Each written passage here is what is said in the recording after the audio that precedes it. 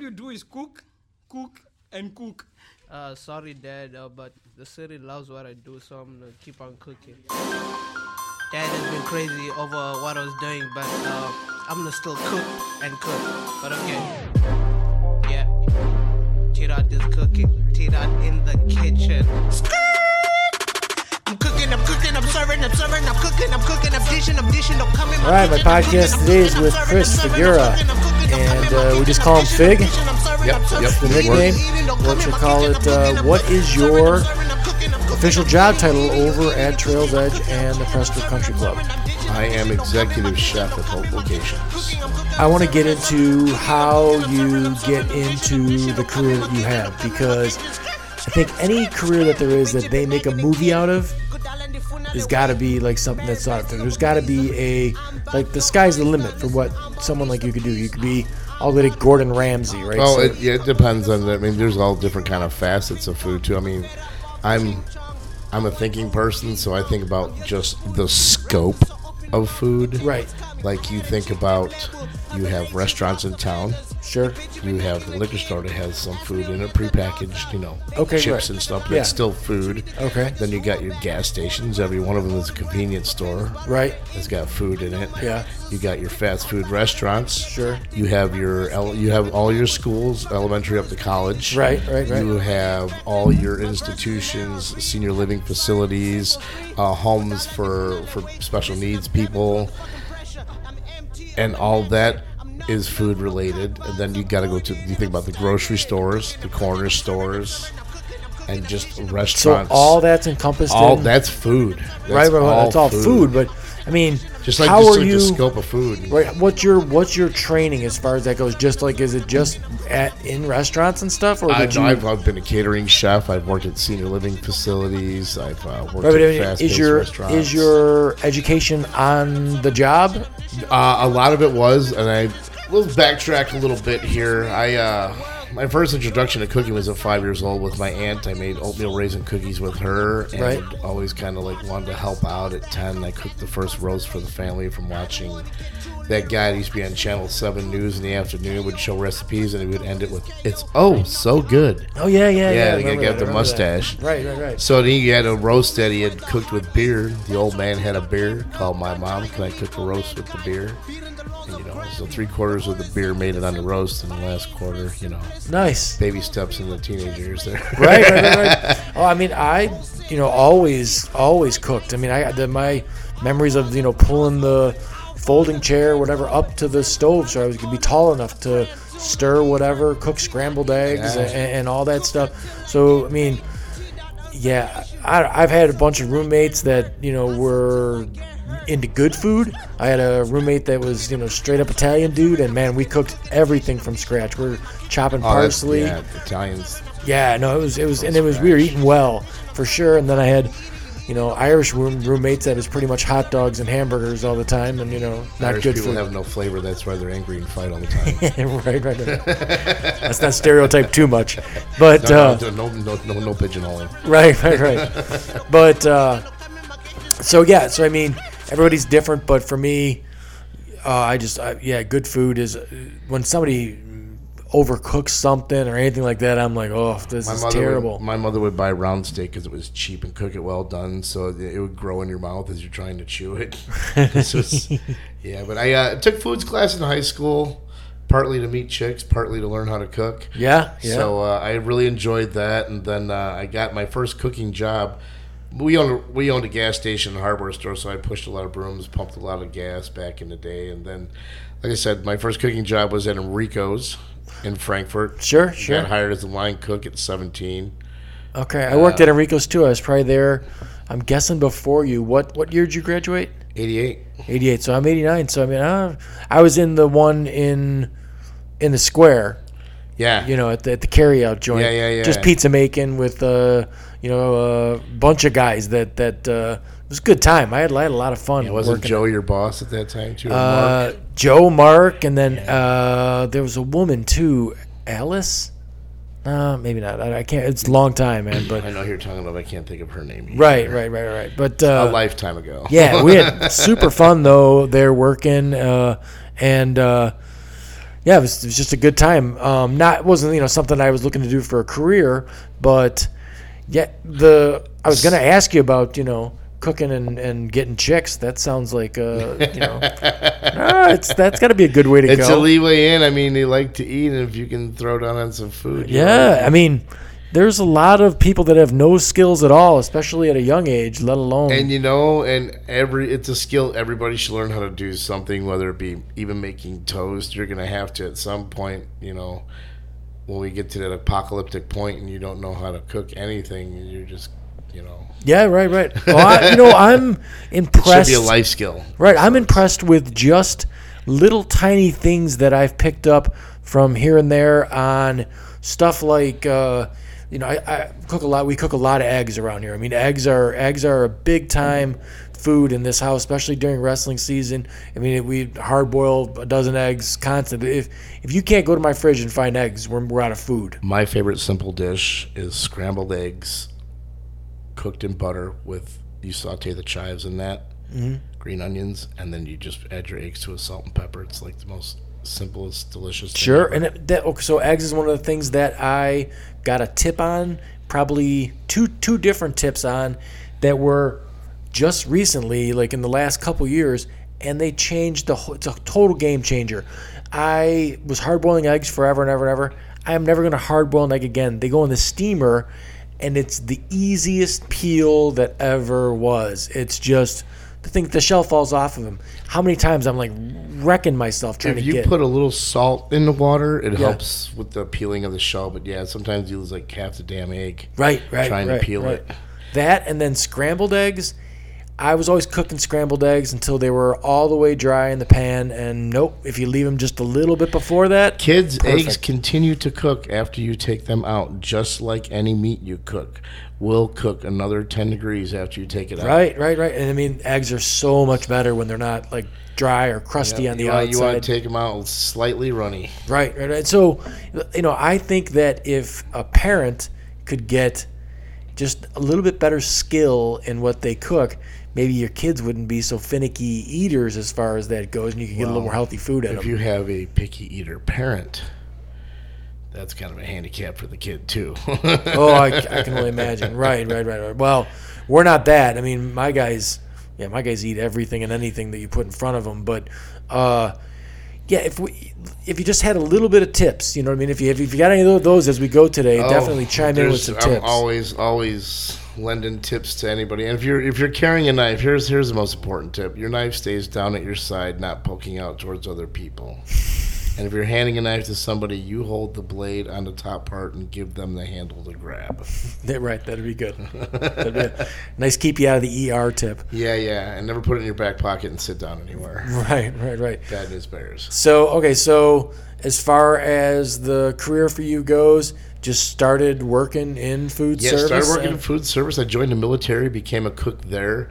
I'm kind of a pragmatic thinker, and I graduated bottom of my class because I saw that high school wasn't really preparing us for real life. Okay. And I wasn't planning on going to college right away. So it was a conscious decision? It was. I decided to join the Army instead because it would help pay for my tuition, since I knew my parents weren't able to do it, and I kind of fucked off in high school. So. Right. No, it's good. I mean, gotta have a plan, whatever it is. When I got out of the military, I was like 24 and was like, what am I going to do with my life?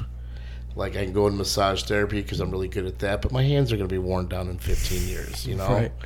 I'm really good with a camera. I can get into photography, but it's kind of like being in, as a kid, I wanted to be a DJ, but if you're going to live in the Chicago area, you pretty much got to know somebody. It's the same thing with photography. It's kind of the right place, right time thing. So what could I do for steady income? And what I decided to do, which instead of just chasing paper to say I make $120,000 a year and yet be miserable. Sure. I wanted to follow a path that brought me happiness while doing it, so I would never wake up and go, I fucking hate my life. What am I doing with it? Which I got to that point after about 27 years in. I've been doing it 30, but it's still one of the things that brings me great joy, and Enrico's taught me appreciation for working for family-owned businesses who know how to take care of their people. Right. And I worked for a lot of places that didn't do that or couldn't because, as it used to be easier for mom and pops to run a place and take care of their employees, and in the advent of the early 2000s and corporations becoming people, that it's kind of harder for them to keep up with that and the rising costs for them for health care and workers' comp and their business licenses and liquor licenses if they have a bar and stuff. So it adds up. 70% of the population at one point in time works in food service. Wow. Throughout their life, 70%. So now that's a job that seems like, the big cliff that it seems like we're going to go off as far as the jobs in this country is automation.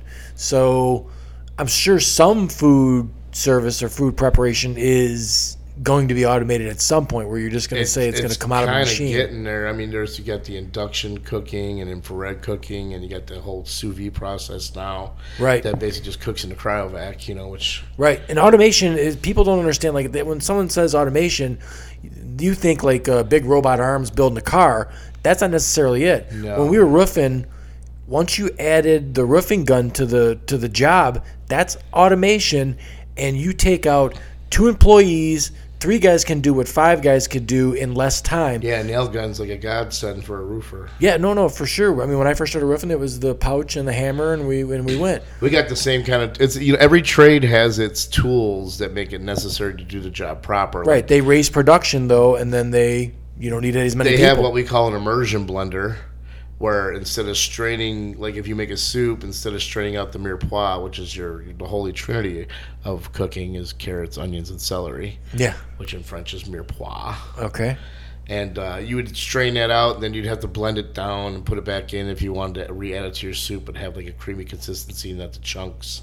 And I just take this immersion blender, which looks like a handheld drill base, and it's got a long neck with a blender attachment on it.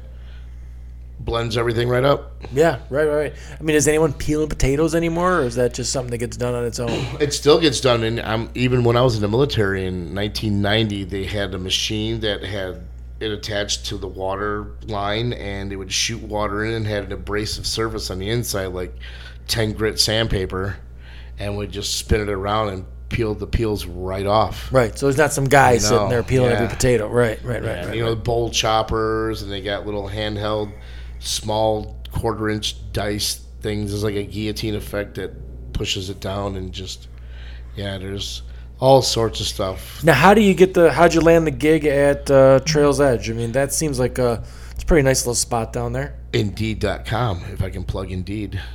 There you go. And I did see something you posted on social media looking for servers or something. Yeah. Both places. We got decent, there's if you're from Frankfort, you understand that there's a perceived kind of way to be in Naperville South, as I like to call it. Right. Frankfort's so, people have a lot. What retail and restaurants is where people go and have complete control of the money they spend. Everywhere else, it's because they have to. Right. Gas, utilities, kids' expenditure. Sure. Bills in general. So I like a night. People have perceived ideas when they go out as to what their experience is going to be. Right. So, and the last time we saw you, we started at Fat Rosie's. I think we were there for 4 hours, and then we were probably in Trails Edge for another 3 after that. Yeah, almost closed out the night. Right. We were there for a while, so nice time out. Sure. I was actually out of work at that point in time. I had I was working at a senior living facility, which was very rewarding for a time because it was very close to home and paid decently for being close to home, but also the fact that I was home by 7 o'clock every night, which if I wanted to go out and have a social life, I can do that without having, getting out of work at 10 to midnight, and the only people I can hang around are other restaurant people or people that had nightlife because all my other friends that worked in trades and, were teachers and stuff, they're in bed. So now, from where you're at now, so, we're older guys now, how would you have done it differently? So if somebody was, because with my I got 17-year-old boys, and I'm always trying to give to them any mistakes that I made along the line. So if you were looking at some guy at 17 years old, it's like, yeah, I like cooking, I think the other thing about that is, if you like women, then you're around, there's the restaurant business, there's a lot of women involved in that. So, and then there's the people who come there to get food and everything else.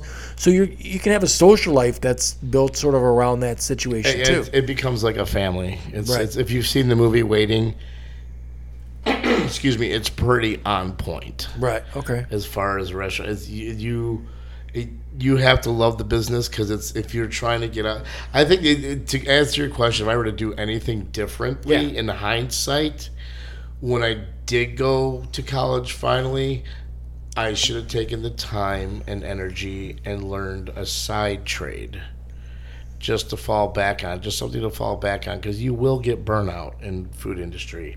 It is essentially a young man's business, especially in high volume places, because it's non-stop. Right. I mean, would you nonstop. have taken any different school path or anything like that to get to where you're at? I mean, I don't know what's involved in that. If you want to be, say you want to set your sights for as high as you can set them in the industry you're in. I mean, the job training is some of the best free education you could ever get. For sure. Especially if you got really good chefs or like solid, it's not even a stereotype. Mexicans kick ass. They're badasses. They do exactly what you tell them to do, exactly how it's supposed to be done. There's never any I imagine it's the same as get some of these kids out of culinary school and they've been inflated egos of you're going to run a kitchen with just 2 years of experience, but yet you don't know what the hell you're doing because you've never worked in a fast-paced environment because you're just done school cooking. Right. And it's the kitchen environment for that's got to be similar to a construction site because same amount of Spanish, same amount of swearing. Yeah, exactly. But the difference with that trade, my trade, is you have what you have to do all day, and you have 8 hours to do it. In a restaurant, you have, I wouldn't say static time because you're always busy doing stuff, but there comes a time when you're just kind of waiting for the rush, which is when everybody that's conditioned to eat at the conditioned hours comes in at the conditioned times. And right. condition themselves further. This is set up to the standards of the workforce. Right. So you get to a point where you're dead, and then you get to a point where we like to call getting your poop pushed in. Yeah. Because you get this little box with all the ticket orders coming out, and it hits the floor, and it doesn't stop for 3 hours, and you're just churning out food, and you don't even know your own damn name, and then after about 3 or 4 hours, you can finally breathe again, and then you got to restock your line and clean up and get ready to close and do it all over again. Right. Yeah, well, that's every job for sure. Exactly. So how about like you were saying, burnout? But so I worked at Enrico's also, and I loved the food there until I worked there for about 8 months, and then I was like, oh my god, the same thing day in day out. And the smell and the clothes and everything. It's right, it's all right there. Garlic and onions. Yes, right. So that definitely gets old. So I mean, is there a lot of turnover as far as people moving around in those jobs? Huge turnover. Right. Huge turnover because it's a high stress job. You're on your feet a lot. If you got a good chef, he's on your ass about not going out and having all kinds of cigarette breaks, and especially it's it's a nepotism thing because not everybody smokes. Oh, right. But it's either you have your agitated nicotine fix cook on the line just being an asshole, or you can let him go get his cigarettes and come back and be productive. So So in a kitchen like Trail's Edge, how many people are back there? I got underneath me, I got 1, 2, 3, 4, 5, 6, 7 direct kitchen employees, and I also help oversee the wait staff and the bussers, and help run the front and That the place like that. I've only been in that front area and then the bar area. There's a downstairs too. There's what we call the boiler room. That room actually is fully refurbished. It's got a full bar down there. I have a vision for that becoming like a folk bluegrass jam room, but we use it for parties. Yeah, they had live music the night we were there. That's a regular deal there, right? Every third Tuesday there's live jazz from Molly Rose. She's in town. She's a very good musician. And every Wednesday's open jam night. We get a lot of local guys that come in every week, Steadfast and Right. jam. It gets a lot of the guys our age, a little bit older, that used to do stuff. They're just looking to get out and have a good time. Now, how often do you get? We saw you outside the kitchen. How often do you get out and walk around the floor out there? As much as possible. My main functions is I can brag a little bit and gloat on how I have an outstanding kitchen staff at both establishments, to where actually my sous chef at the restaurant, because he had been there 5-6 years now and has been doing the ordering and the scheduling there, I let him keep doing that.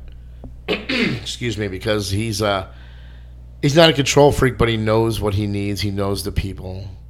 And we also throw big parties. There's a room upstairs as well that holds 100. Oh, there's another floor upstairs. Yeah, there's upstairs that holds 100 people that has a full bar, and the downstairs holds 50 people. So we get and when the patio's open, there's room for 400 people total. Wow. And in that place. Wait, so you said 7 people and me, you I got my sous can chef, cook for 3. that many people, or you throw more people in there then? That's it. We have a couple prep people. My dishwasher is outstanding, and he's been there forever. He knocks out the dishes. He goes down and preps our Journey burger because it's bacon stuffed. Wow. So yeah, there's a lot. There's not very many things there that comes out of a can or a box. It's all pretty much fresh made all the time. No, that's what makes the difference too. Right. Personally, I don't eat anything that's, that's our rule. The aisles in the store that have everything that's pre-packaged and I skip them. I don't nothing. Living food for the living body. Food is medicine. Pills are sick. Oh, the food we eat is food is healthcare. Pills are sick care. As Americans, the food that we eat is terrible. We're it's awful. I switched to a more I need to cut back on red meats now that I'm not tasting all the things for the menu anymore. See, I grew up with a dad as a butcher, and it was always steaks, pork chops. It was a big hunk of meat, vegetables, and all that all the time. I went to a pescatarian diet and just shed weight, eating better and getting some cardio for about 40 minutes a day. Right. Well, my diet changes as the season changes, because when it's wrestling season, they're hard pressed to find carbs around here. We don't no bread, no pasta, none of that stuff. No gains. Right, but we still eat very good. It's not in no way, shape, or form is anyone starving themselves, but it's all every kind of crazy bean, sugar snap pea that you could think of. We're incorporating that into some kind of stir fry or something like that. I'm huge on kale chips. I'm trying to turn everybody on to kale chips. I have never had kale ever in any form. It's so easy. You just take the kale and you rip it from the stem to get all. If you got a dog, they love the stems. It's fiber. It's good for them. It cleans their teeth. But you just take that, and I just cut it down the middle and cut it into chip-like pieces. I massage oil into it, I put it in a bowl and just toss it like you would lettuce. And as I'm laying them out in the sheet pan, I just kind of massage the oil in there. Got the oven on 300. It's baked. Yeah. Oh wow. I bake them in the oven. I like grapeseed oil or coconut oil. And you can just salt, pepper, garlic. I like to use the sesame seed and peanut mix. For anybody with peanut allergies, you don't have to. And I have Parmesan cheese that I sprinkle on it. To me, it's better than French fries. And it's kale. Oh, well, the greener, the better. Kale's like a superfood. It's one of the best things for you. Sure, yeah. Just so you know, there's potatoes are not a vegetable that considered a vegetable in your meal. That's no. And carrots. If you're a diabetic and you're feeling weird after eating carrots have a lot of sugar in them. They basically turn into carbs. Carrots is not a good vegetable. The greener, the better. Yeah, sure. Greener, the better. Even beets have a lot of sugar. A lot of root vegetables carry a lot of sugar in them. So if you're diabetic, that's the one thing I liked about working. I like the fact that I'm a very well-rounded cook. I can be put in any kind of environment, and you show me what you need me to do, and I can get it done. See, for me, I eat healthy at home. The health care I had to because of kidney issues and diabetics, so nobody dies on my watch on my food. So right. I eat healthy at home, but as soon as I'm out, I'm craving some deep fried shrimp or something that's just terrible. The worse it is for me, the better, because I don't go out more than it's probably once a week, once every other week. I'm going to head out to lunch or Fat Rosie's on Wednesday here with some buddies and stuff. But, if it's bad for me, I'm all about it. My bi-monthly guilty pleasure is I love quarter pounders with cheese. Oh, yeah. No pickle. I like McDonald's, but I try and stay. I can't remember the last time I had McDonald's. That's all I get from there, and sometimes I get the fries, sometimes I don't. But that, and the only other thing I get from McDonald's is the sausage and egg McGriddle. There you go. I'll change everybody's life. If you don't know, you can substitute the round egg from the Egg McMuffin on that, and it's a game changer. Wait, you can change what? You can. It comes with the folded scrambled egg, but that's okay. It's not real food in my opinion because it makes me I don't enjoy it. But the round egg that's on the Egg McMuffin is a fresh cracked cooked egg. Oh, and no, you can put sub that it. on there. Yeah, I got it. It's a game changer. Well, that thing's like that McGriddle's like 2,000 calories all by itself. But that's about all I eat till 7, 8 o'clock Right. at night. I'll grab that in the morning on my way either to the club or the restaurant because I'm not going to eat until way later usually. Right. As far as the I lost my train of thought there. We were talking about yeah. Now food, yeah, pretty much food. If everyone's out, like when we saw you the night that we were out there and stuff like that, like you like it if someone's like, hey man, like says hey to you when you're walking the floor, right? That's the whole point. Yeah, they when they hired me there, excuse me, they they wanted somebody to go out and engage the people because the general manager he's usually busy general managing, solving problems, taking orders, or also engaging I was going to say clients, but we could say customers, yeah, for lack of a better word. Patrons, I guess. Yeah, they like the fact that somebody go out there, and that's something I was instructed to do when I actually left Enrico's in '99 and started working at a senior living facility in Munster, Indiana. This place was it was really nice. Like their main dining room looked like something from the friggin' Titanic. It's a bunch of affluent Northwest Indianas. There's a large Jewish community in Munster, so there's a good amount of money in there. Not just because there's Jews, but there was the most that were there, and of course, right. They're good with money. Yeah, right. So who's the anybody famous ever stop in or anything like that? Dennis Young used to come into Enrico's all the time. Yeah, and, right. When I worked at Murray Catering in University Park, we had a contract with Governor State, so we did the green room for any artist that booked with us and came through. We made a plate of fruit and peanut butter and jelly sandwiches for Penn and Teller when they were playing there. Made stuff for Crosby and Nash when they played there. Just a lot of stuff. Yeah. A lot of stuff like that. Do you know who ate the peanut butter and jelly? Was it Penn or Teller? It was for anybody that was in the green room mostly. Oh, yeah. Yeah, like if you go into a green room at a show, sometimes it's for the artist, sometimes it's for the meet and greets that are there, and sometimes the sound and lighting guys go back there and grab stuff too. Right. Or the production people. Makes it interesting, right? Something yeah, and it's I've also worked in these. I worked at Shoe Fest for a couple of years as a volunteer. Yeah, what is that? What's Shoe Fest? It is an amazing time. It is a music festival. It's mostly bluegrass and Americana rock. It's at Camp Shawanasi in Manteno. Oh, really? Yeah, it's pretty much directly west of here. If you take the not the Selm Road, but Manteno Road directly west, and you hang a left onto Selm. Yeah, I've seen you post about that before. Yeah, I never knew it's a really good was. time. It's one of those little hidden gems that I was telling you about earlier. That's right. down in Kankakee County here. It's a 4-H campground, and if it wasn't for Shoe Fest 8 years ago, that a local had they had their first festival at a place out in Earlville, which is out by Yorkville, and they changed ownership and they didn't want to work with the people there, so they're trying to figure out where to have it. And actually, a friend of mine had got in contact with the band and showed them this 4-H campground. And after the first one there, it became a thing. And if it wasn't for Shoe Fest, that campground was going to be closed because of funding. Huh.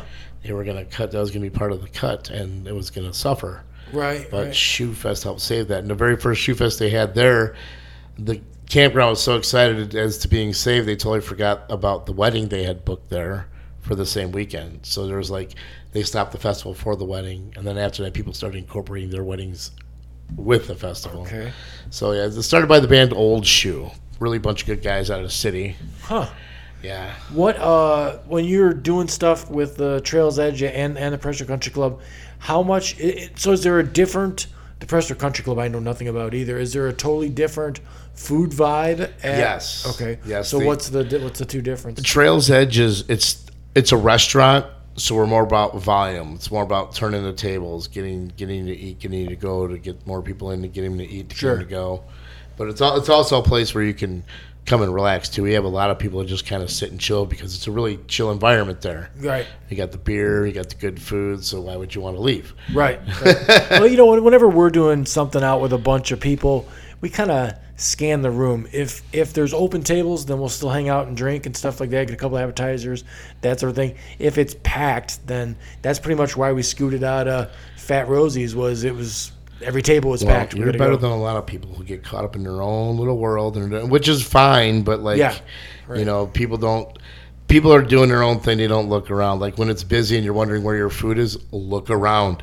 It's busy. You're not the only one here. Well, I always think about pretty much the wait staff and stuff like that, where it's constant. Yeah. Right. If we spend too much time at one table, I'm sucking up the tips. That we better leave her some more money, leave him some more money, and then. And those waitresses are thankful for that mindset. Right. Not everybody has it though. No. Not everyone has that in any aspect of their life. And the country club is way more laid back. Like if you're coming there to eat, unless you want it in a hurry, it's like a 3-course meal. You come in there, you get your thing, your bread, you can look at the thing, get your appetizers, whatever. But it's the presentation is a little more upscale. The food is a little more upscale. It's a country club, so they're coming in there when they're golfing. Yeah. Yeah. And the clubhouse is open for lunch. Then we have dinner reservations, or you could just walk in. But you pretty much know what you're up against more nights there than you would at a restaurant. Got it. As far as your mentality on how you're going to put together something, how much does health and stuff like that come into it? Do you think about does either place have healthy choices that are someone that's really trying to be healthy? Well, the one thing I was told at the country club to keep in mind when doing the menu is that we're not Barrington, we're the South Side. So you can do fancy, but it doesn't have to be too fancy. Talking to the sous chef who have been there a while, because I'm not an egocentric chef. I don't come in throw my dick around changing a bunch of stuff. Sure. I consider myself the Phil Jackson of chefs. I'm very Zen-like approach. Right. It's already stressful enough without having to add my ego to it and making everybody. But my sous chef had told me that just the last chefs who have been through had all these great ideas, whether they just came out of culinary school or came from Puck's downtown or some shit where they're using all these ingredients where most people can't pronounce them. The last guy, he was really good. He was a sushi chef, but a lot of his stuff was Asian flair, and not everybody knows what ponzu is, or gochujang, I think it's a red pepper paste. It's there's a whole bunch of stuff that hoisin sauce. They don't know what it is. Yeah, and some people don't. They don't want to get too exotic. No, they go out for sushi. They read the meats they like. Right. And whether they like it sashimi or maki, I love sushi, and I mean if you wash it, I'll eat it. Yeah, I'm the same way. I can eat it raw on the rice. I can eat it rolled up. It doesn't matter. No, right. It as long as it's whatever it is. I mean, if someone says it's good, I'm all over it. Give it. And that's almost like a fad thing that's taken off. The sushi stuff. Yeah, it's like I was equating sushi's expansion as opposed to Indian food. Sushi's like Motley Crue, and curry's like Rat. Right. Motley Crue made it big. Everybody knows about Rat, but no one likes him as much as Motley Crue. I'm always surprised to see stuff sushi in the grocery store or sushi in a gas station, and I'm like, Dude, really? Yeah, Kroger's got it now. Mariano's has got it. no. But I mean, they're making it fresh there. If it's But being is it turned over, necessary? no. If it's being turned over, I get it. But I talked to a woman the other day, and we were talking about food stuff, and I said something about sushi. There's Koi right there. Oh yeah, It's they're good. Good joint, right? Oh. And I'm like, it's good stuff. And she's like, oh, I had sushi one time, and she didn't remember where she got it. And she goes, it was not really good. I'm like, that's not sushi. That's just bad food. So, Well, and here's the problem with food these days is that convenience.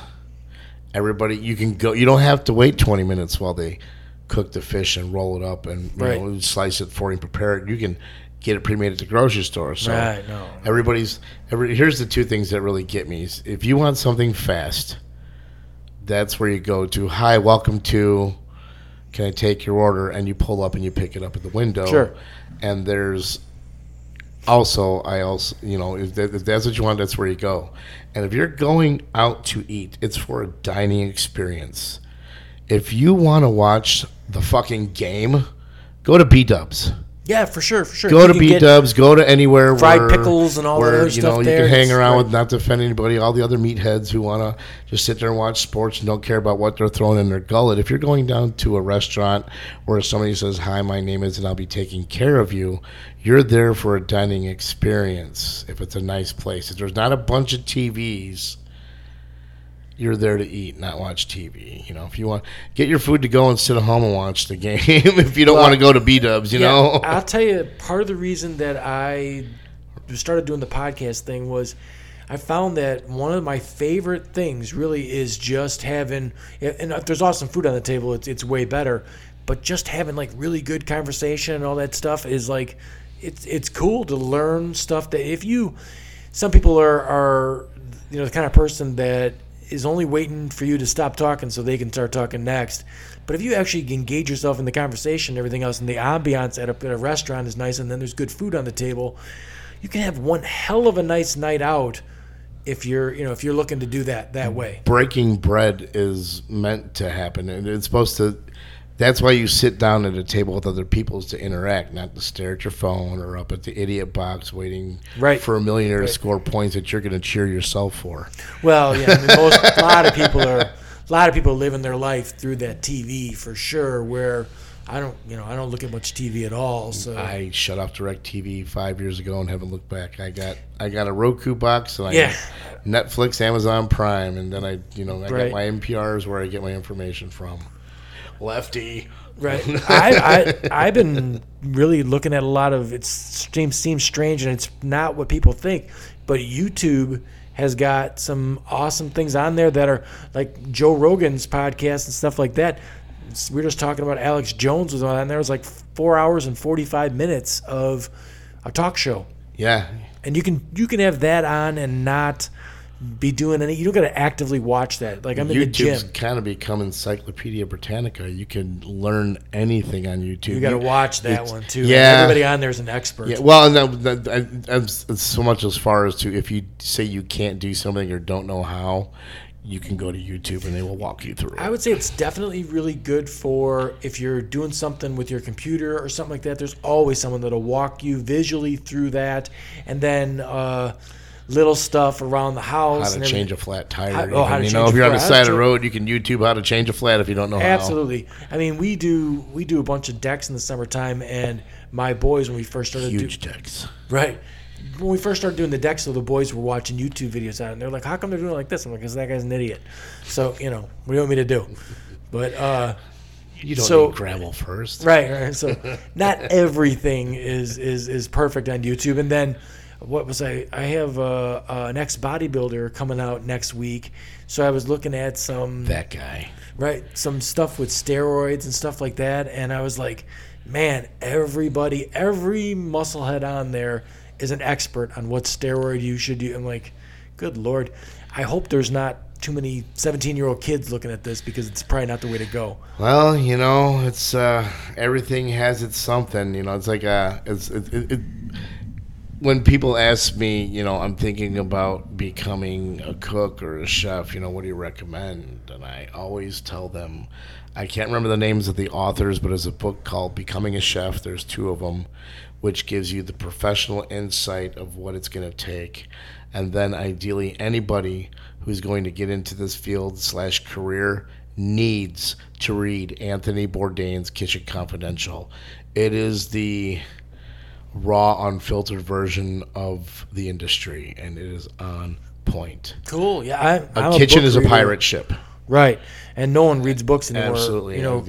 Reading helps your brain. Get it on audio. Yeah, it stimulates the brain. Get it on audiobook even. It's a tremendous insight into the whole drug, sex, and everything of the whole thing. Like, and if you better be used to getting rubbed up on and touched. Actually, nothing, invasive. But it's most kitchens are tight, and you're gonna rub butts. Your chef? hand's gonna touch somebody's crotch. It's gonna happen. Right. Who's the chef that just got busted in the Me Too stuff? Wasn't that Mario Batali? Yeah. Italian dude. Yeah. It's usually machismo Italian.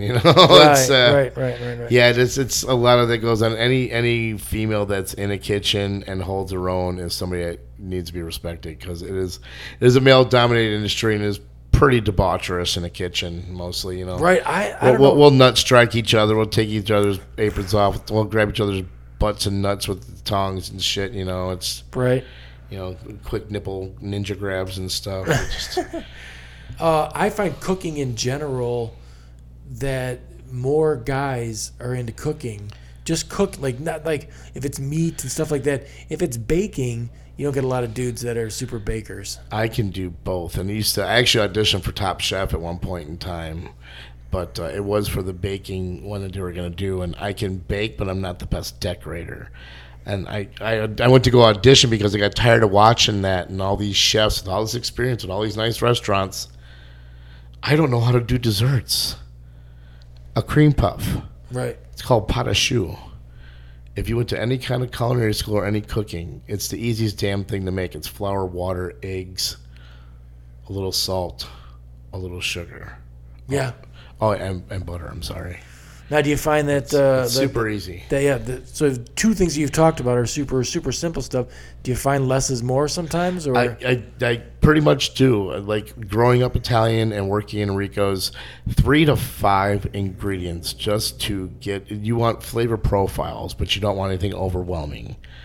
And ideally, a good steak doesn't need a damn thing on it. A1 and 57 users. Oh, no. And our they're out there. Our president, I said that he overcooks it and then puts ketchup on it. Well, you can't fix stupid. No. For meat stuff, I am. If it's a good cut of meat, it shouldn't need everything. Demi-glaze adds a little bit to something, but I'm kind of a purist on a steak.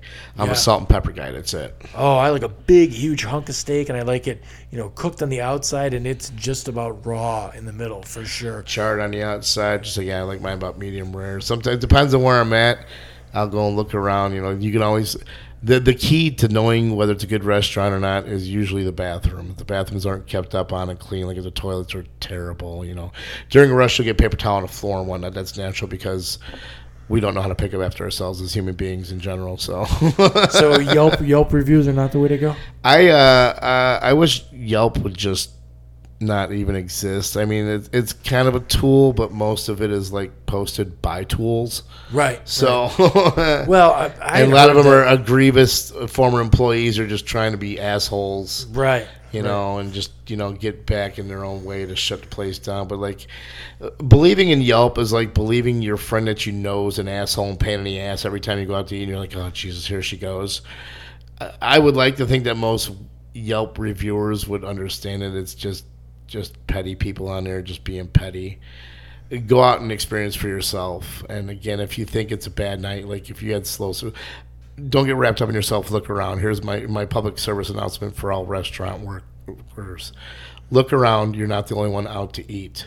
Your waiter or waitress sometimes, because we work short, is got 5 to 7 tables sometimes that they're doing. And if you got a party of 12 and it's a full restaurant, odds are she's got her other tables. And always keep this in mind when you go out to eat.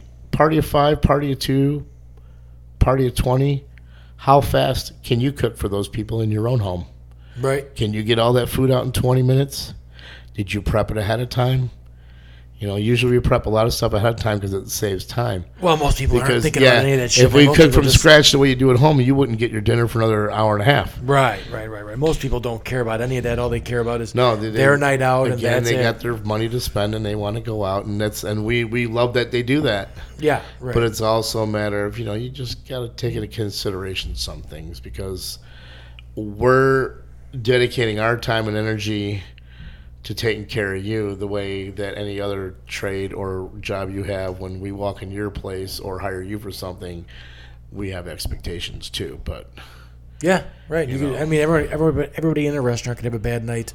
Yeah, create a bad experience. I mean, and a lot of times people need to remember everybody's going through some shit every day of some kind. Right. Whether your kid just got in trouble, or maybe the waitress's husband got into a bad accident or something. You never know. I'll tell you, when I go somewhere, vacation or something like that, and I don't know the area, and I'm scoping out, like I'm going to be there for the week, and I'm scoping out where to eat, I look for the joint that's super busy. If it's overwhelmed with people, I figure that's got to be the best bet. That's what I do. I don't think I've ever read a Yelp review ever. Yeah. There's like 5 or 6 different Asian joints on this one street, and I looked at them on the way out to one place, on the way back, and place that had a bunch of cars of people going in and out is where I went and got my food. Sometimes the best food comes out of the shittiest looking places too. Like, I mean, you want to get some. It was in a strip mall, and it looks like a crapshoot, but like there's people waiting for food, right? So I was like, it's got to be good. And it was good. Right, you want to get some good barbecue. You look at some of them places in Midlothian and like just some ghetto-y kind of places, but though. Like Senators and Markham is one of those too. I like that. Hog Wild over there. That place, they had a remote store up in Mokina now. I know. It's in a gas station, though. I mean, can the food be the same? Becker's Pizza's in a gas station, too. Where's that at? On Harlem. Oh, yeah. Just north of Sonoras. I was happy that there was a Becker's down in right by Olivet over there. Yeah, there's that's right around the corner from the house. For me, that's fine. Pizza down here is terrible. I'm sorry, but it's bad. That I don't want to name names of bad restaurants, but like the one that's known down here in Kankakee County comes out of Central Illinois. It's hillbilly pizza.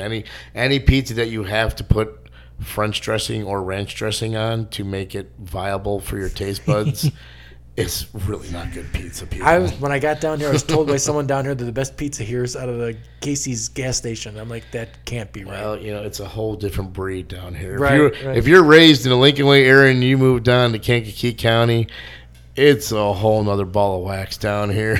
Pizza is my my bad sex metaphor. So for dudes, if you got bad pizza, it's still pizza.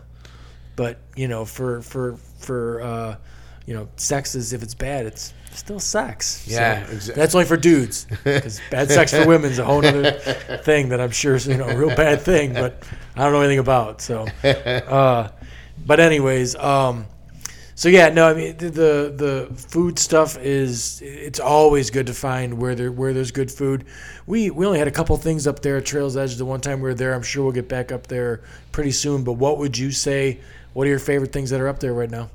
Man, I came up with a few different burgers, and if you like spicy,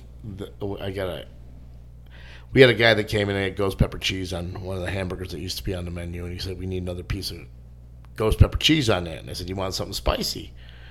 He said, yeah. So I took some time, thought about the different kinds of heat and how they would marry. So we got a blackened burger with sriracha on it, and it's sandwiched between a piece of ghost pepper and a piece of pepper jack cheese. It's got a roasted jalapeno on top. That's really good for the people that like spice. But I really like the Mahalo burger that I came up with, which has got pulled pork, barbecue sauce, pineapple, and Swiss cheese on it.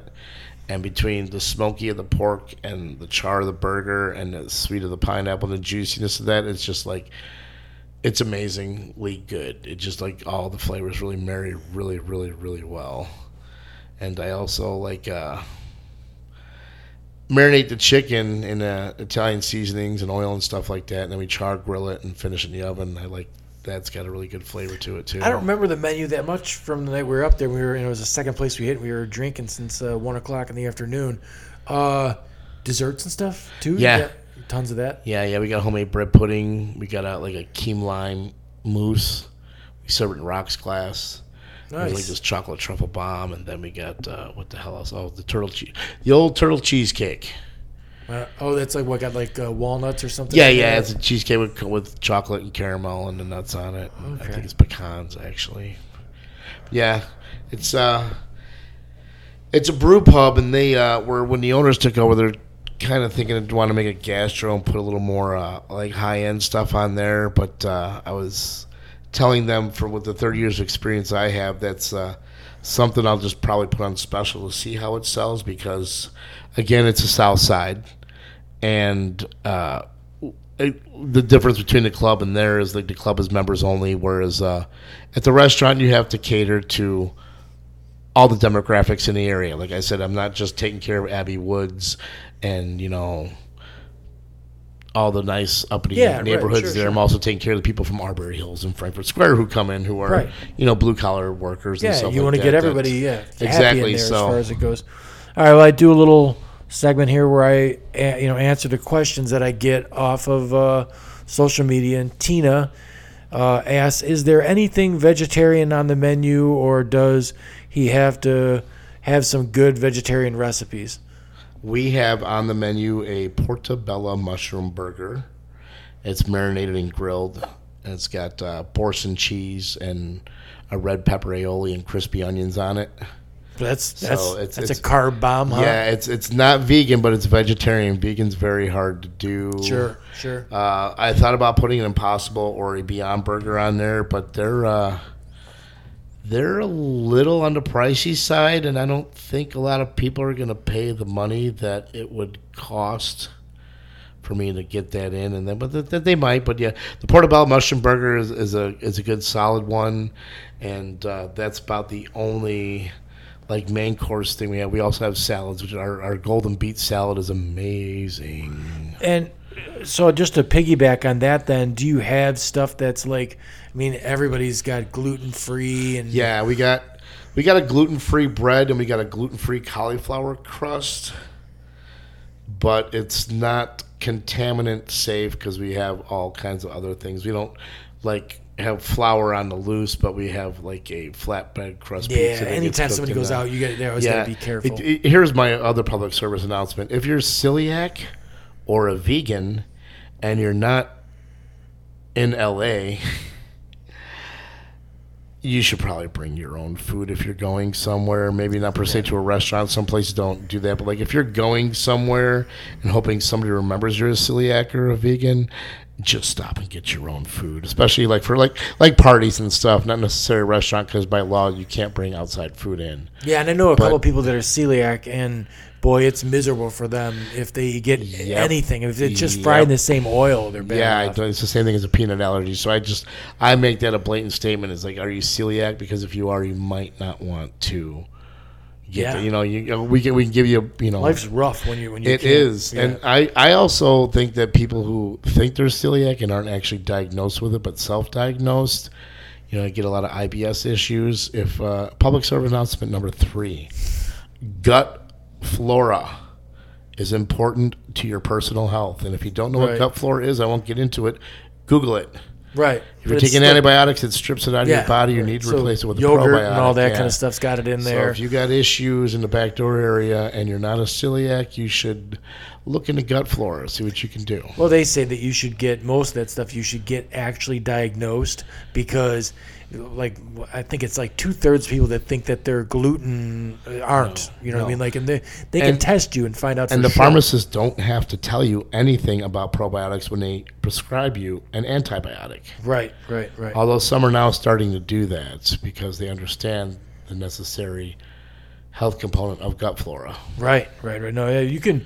I've talked to people that develop like severe IBS just from knocking all that out of their intestines. All the gut flora is gone, and they're a mess. From then on, they can never get it back. No, that's what's going on with my brother. What's the really? I didn't know that. He's got that issue. What I saw a thing where up in Minnesota they're doing a thing where it's disgusting, but they're actually someone's taking their poop and sticking it up somebody else's butt to get the flora back in it because Poop chugging?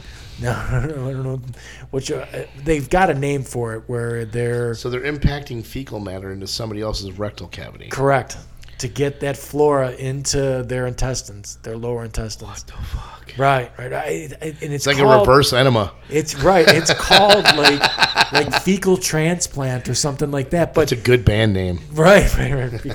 Fecal transplant. Yeah. Right. No, that's not right. That's not what you want your kid to come home with the band name with. So all that stuff is. I mean, peanut allergies and all that. You got to be like insanely Yeah, careful. you got 'cause that's like peanut oil and everything else. That's all. in 30 years, knock on wood, no one's fallen ill on my cooking. I had a heart attack at one point in time where one lady's like, I wanted the gluten-free crust, and I was like, she had taken a couple bites. I'm like, please tell me you're not celiac. She's like, no. I was like, thank God. Right. No, I don't want anybody going into anaphylactic shock. Sure, because most of the gluten-free people are they just need a hug anyway. It's not really a problem. Yeah. They're just trying to. It's like I eat organic, I eat gluten-free. Right. Well, good for you. Yeah. So I mean, we had a nice time. We were up there. I like the at Trail's Edge. I like the big, huge brewery tanks and everything else that are in there. It's real nice to work in Frankfurt again. I really, really enjoy Frankfurt. design's I nice, the wish I area's could nice. afford to live there. Right. That area is nice to hang out in with, especially in summertime. They've got the music and everything else. And up the there. Bluegrass Festival that comes in July, and they got just a brighter green, just become very vibrant as opposed to when we were coming up in the Frankfurt area. Oh yeah. It's still kind of dilapidated, and nothing was going on there. The I mean, the Plank Frankfurt- Trail was not even there. No, the Frankfurt area, there was that nice little area in the very downtown area where everyone was, there was some nice stuff going on, but then everything was so small. Yeah. Too, there was nothing. I It mean, was just all the mom and pop shops. And then when they bought that trolley barn and transferred it, that's kind of what started it. right. You get all those nice little shops in there, and then everybody started investing. I was kind of bummed out that the general store is no longer the general store. It's something specific now. I like Francesca's. It's I mean, I've been in there a couple times. It's all right. And then Fat Rosie's is outstanding. I like the food in there for sure. It ain't cheap down there. That's No. for sure. Well, you're paying for downtown. You're paying for the ambience. For sure. And that's when I took over the restaurant too. That's something else I looked at. I was like, I'm not going to put a pasta dish on because that's what Francesca's for. Right. They got their own little dynasty of like 5-6 places themselves that family owns and is running. And then we used to have like mushroom tacos on there and stuff. I think the only thing I kept on was the quesadilla because ladies love a quesadilla. Boys, here's public announcement number 4. Tacos, quesadillas, and pizza. Your girl will love you forever if you bring her that at any point in time without her ever asking. You're welcome. That's the I don't know if you ever seen any Bill Burr bits, but his bit with the sandwich. It's like you want to win your man over just for no reason at all. Just one day, make him a sandwich, cut it in half, put the chips on the plate, pickle, take it out to him, cold beer. He's not wrong. Right. He's not wrong. Yep, Exactly. it's the other end with tacos and pizza for the ladies. Right. There For you go. sure, yeah. There you go. It's kind of a funny story. Every time a quesadilla comes back at the restaurant, I'm like, it's 2 white girls out there. And then I'll go out to the table, and 9 times out of 10, it's 2 white girls, whether they be in their teens, 20s, 30s, or 50s. It came back. What? I just kept that on. I took off the tacos because, Rosie's Oh. Rosie's is Mexican, but I Sure, kept sure, on. sure. The quesadilla is one of the things that sold well that, Oh, that's what came back on the ticket. You're saying? No, we came back on a ticket when they ring in a quesadilla. Yeah, I'm like, okay. I bet you it's a couple white ladies out there, and sure enough, it is. And Right. again, not the pigeonhole, but like white women love quesadillas. I don't know what it is. Well, They're Mexican grilled cheeses. People. right. No. It's- Yeah. If you don't know. They're magical though. Right. But yeah, no, it's a good spot down there and everything else. So Great family to work for too. who's that? The people that own Yeah, it? it's the Cosgroves. It's Cosgrove Construction. They. Oh, I did not know that. I know those guys. Yeah, they're really great guys. It's They like, are really good guys. I like I've been asking for 10 years to work for a non-corporate entity that would appreciate what I do and pay me accordingly. And Now, they're newly owning that joint? Cause, they were co-owners, but they bought outright Okay. the restaurant, and they also have a contract through Prestwick Country Club's management to run and operate the kitchen there. Okay, so how long has Trails Edge been there? Because it was... They reopened as Trails Edge last May. Before that, they were Smoky Bark. Oh, okay. So it was same owners then. Yeah, they were co-owning with a couple other people, and then at one point they decided that they wanted to take the restaurant in a different direction than the other owners wanted and bought them out. Yeah, because the joint, that Jenny's that was there, was awful. It was Yeah, that bad. did not last long. No, the service was bad. The food was bad. And that's what really kills, is especially in downtown Frankfurt. If you don't have a draw, you're killing your business, because downtown Frankfurt is very akin to downtown Naperville, to where if you don't know how to get to it off the main drag, you're going to bypass it. Because you got to know where to turn to go downtown Naperville to go enjoy the nice shops and everything and the good restaurants. So it's kind of got that same appeal to it. All right, so I got some questions that I wrote down too, just a couple. What's the biggest pain in the ass about the whole food service industry? What's the, if you could cut one thing out of it, what would you do? People who deconstruct the menu item. Oh, so yeah, Like, customers are the biggest. I want a pain in the ass. Reuben sandwich, but I don't want Swiss cheese. I want American, and I don't want sauerkraut. So you don't want a Reuben. No, yeah, exactly. And just like it's sauce on the side, I can see. But if you're like, like it's meant to be put together that way to give you the flavor profile experience of the entire thing. Basically, what I'm saying, picky eaters are a pain in the ass. Yeah, right. George Carlin said that. Picky eater is a euphemism for big pain in the ass. Right. Okay. And then what's the best parts of good food? Like what's the very best thing about good food? Like what do you what do you dig about good food? What if you're eating something? For me, it's texture. I really dig if something's got the right texture. It can almost not be the greatest flavor in the world, but if it's got that good crunch or that nice soft appeal right, that melts in your mouth, yeah. Yep. I mean, even like goofy stuff like I like pomegranate because it breaks into those pieces. Like the little seeds. Yeah, like right, popcorn kernels. Right. Yeah. Right. I enjoy the whole thing, the smell, the flavor, the texture, the presentation, because we all eat with our eyes before anything else. Right. So how you feel pretty important about how something plates? Yeah.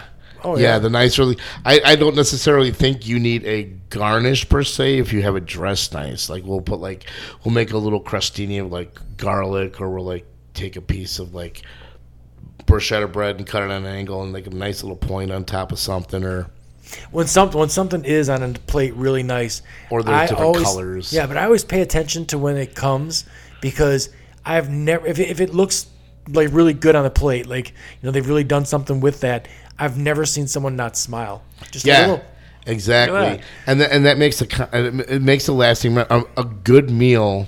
Makes a lasting memory as much as a bad experience does. Right. Unfortunately, people go and tell 10 people about their bad experience and 3 people about their good, because by nature it's kind of how we are, sadly. No, for sure. And I mean, now it is so much better out that way, where there's so much more food. I mean, I like that Noodles and Company is there, and you can get stuff that's not just your cheeseburger. And I don't do fast food too much. Like I said, processed stuff, I really like to stay away from. I backed off that in years. I actually had a bratwurst for the first time in 3 years when I was still working at the senior living facility, because we had a special. I was like, it's so good. I ate it, and I felt like shit. Like a half hour later, nitrates. I was getting the meat sweats, and just feel that surge of sodium going through my body, ravaging. See, now if I'm at the ballpark, I can definitely. It's by the 7th inning, I've got 3 brats and 6 beers in me, and I'm tradition, good. Right. I mean, I don't even know if it's a better brat or not, but it's absolutely the best tasting brat that I have all summer is at the ballpark, and the ballpark with the real food on the south side, not that north side, soggy hot dog and no. But anyways, so anything else that you anything else you'd like to get to, man? Anything else? You got a story or something that what's the biggest fuck up that ever went on as far as the restaurant business? I just wanted to. one of the more nightmare things. I had a fryer boil over on me for the first time, and it scared the living shit out of me. I thought I was gonna die. There's something happened with it's the governor. It's supposed to it was set at 350, and I used it and I shut it off, and I was making funny noises like, what's going on? Then it would shut off, but the gas is still on, so the fire's underneath, and it just started boiling over. And I thought it was a ticking time bomb. Luckily, I'm very good with wherewithal that I quickly grabbed long-handled oven mitts to reach in to shut the fryer. I turned it back on and turned it off to try to see if I could do it. But before I turned it back off, it started to boil over. So I grabbed the hot pads and shut it back off. Right, so right. If I had just done that without So when a bunch of cooks get together, do they compare scars? Yeah, but sometimes you have to, how many times you cut yourself. And most of my scars, Dermaid helps a lot for burns. It's a cream. I had my mother-in-law would get it from Payless Pharmacy when she was working up there as a bus driver. But it's Dermaid with an E at the end of the aid, and it's from Canada. It looks like Noxzema, but it's like an aloe cream that is perfect for burns. And I've flipped so much stuff and gotten grease burns from flipping pans, and you can't see any of the burns that I've had anywhere else, so that really helps. But the other nightmare thing, it also involves a deep fryer. When I worked at Ruby Tuesdays, we had to clean those every night. And I was training a new guy, and you have to filter them out and clean them out and then put the oil back in. And they made the design a little bit better to where you know whether the valve is closed or not. But this guy wasn't paying attention, and I told him, but, he was probably high. He went to pour the oil back in and started coming out all over the floor, and we're talking a 10-gallon thing of oil, and I just walked away and said, I told you. Went and grabbed him a big old bag of flour and said, here, spread it all around, let it soak, and I'll help you sweep it up. But sure. Deep fryers are my worst nightmare on top of just the apocalyptic nightmare of the Friday, Saturday night rush of just 16 feet of tickets hitting the floor, and it just won't stop because, again, we're all conditioned to eat at the same time, so we all come out at the same time. That smells like money, though, right? Yeah, in the long run, it's a good thing. We all feel very accomplished afterwards, but it's just very stressful. Sure.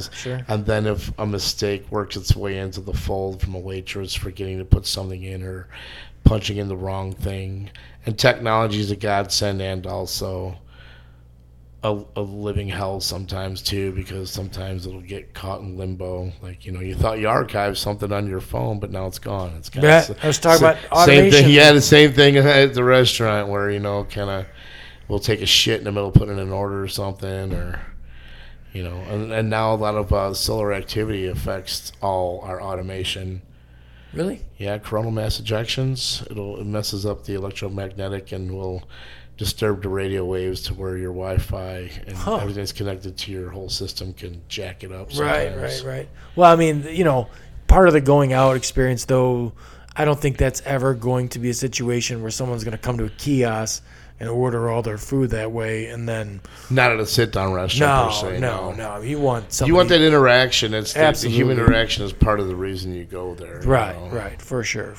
You get somebody else to run around for you for a change. Right. Well, good, man. So so give me some sort of basic tip. Like I said, like the eggs thing where I, only cook that until not till they're all the way done. That comes out good.